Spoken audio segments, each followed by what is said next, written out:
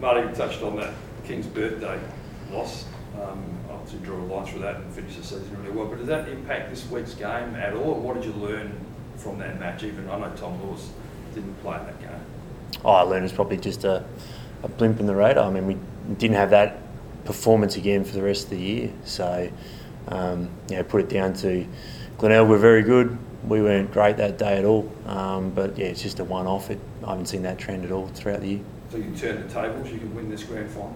Yeah, I mean, we've played, we've won 17 games this year. We've worked really hard. We've had, a few ups and downs, like some injuries, some players out through suspension and stuff. But I think our footy's shown in the last probably 6 weeks, 8 weeks now that we're up there with Glenelg as being the best two teams in the competition. Did you learn anything from that game, or did you just sort of say, it's just a one-off, let's just move on? It's just a one-off, we moved on. We moved on and we're looking forward to this weekend. Really looking forward to the opportunity now we've been given, and we've worked hard for this opportunity now. And the contrasting styles, obviously, so past to the grand final, Glenelg one game, you've had 3 hard games. How do you view that difference between the two clubs? We'll find out Sunday. Seriously, I think it was hot on the weekend, but it could be a great thing. We're acclimatised to it. We've played 3 in a row. They've had a couple of weeks off. We'll find out Sunday. But we're going to prepare as well as we can to win. How's Guy Page tracking, and also Amos Doyle? Yeah, so Pagey trained last night. He was very close. I think if it was probably today, if the preliminary final was either yesterday or today, he probably would have played. He was very close. So he'll be right this week. He'll train Wednesday night. He'll put his hand up for selection, and we'll go from there. How pleased were you with how well you were able to restrict Adelaide on the weekend? It's something you're probably going to have to do again.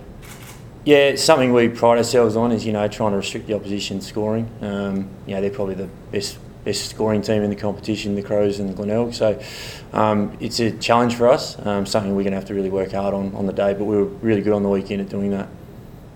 Amos Doyle? Oh yeah, Amos. I think it's going to be a long shot.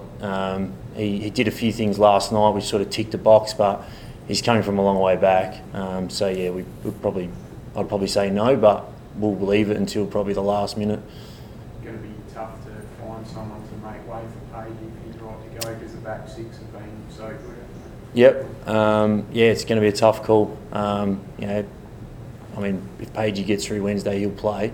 So we'll have to make a call about who that is, and we'll have a chat about that on Wednesday night.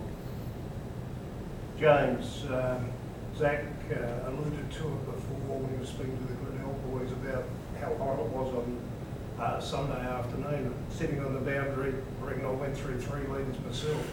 Have the players made any mention of how they've recovered from Sunday and how hot it was and how it affected you guys?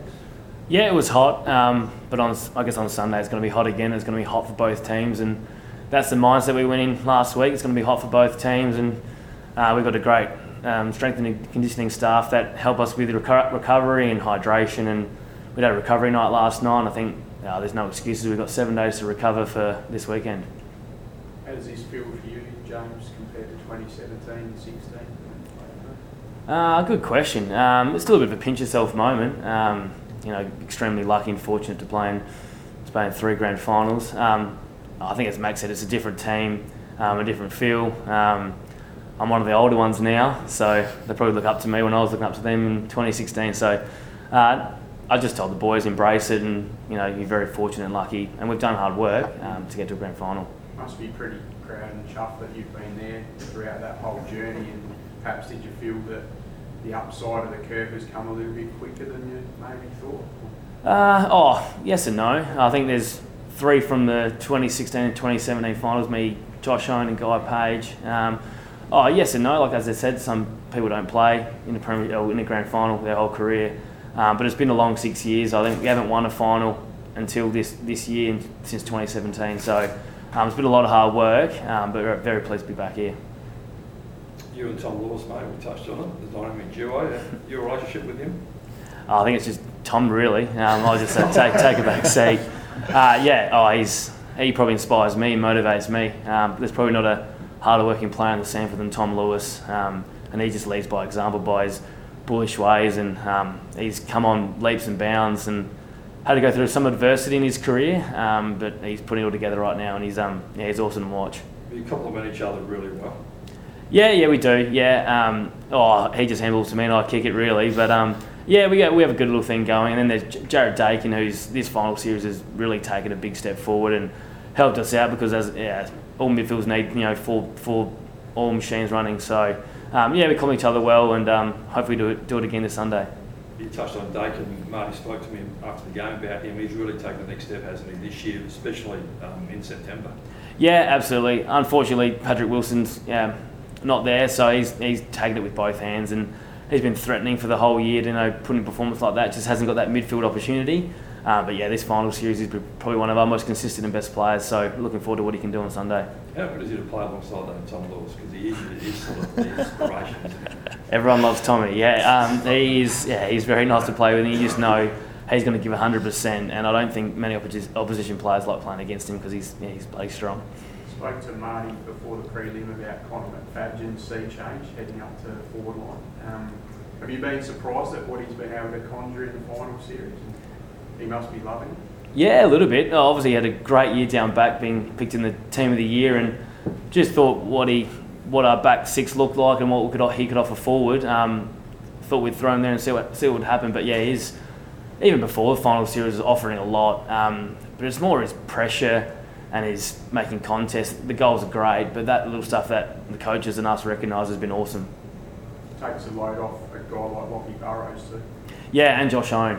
Is exactly right. And he probably takes number one defender now, or Burrows does, and he gets the second best. So it works well. Marty, big weekend for the Boss family. You have to tell Casey take it easy on Saturday afternoon. Don't get the heart rate up too high. Yeah, we've had a couple of those the last couple of weeks with Bossy. He's loving it. Sort of sits on the fence so he sits there on Saturday and watches those Carlton games and Fridays and stuff, but he's loving it at the moment. He's really excited as well, I think, both for Dad and himself. Like, he's worked really hard to get this grand final and get there, so he's a great player and he's looking forward to it.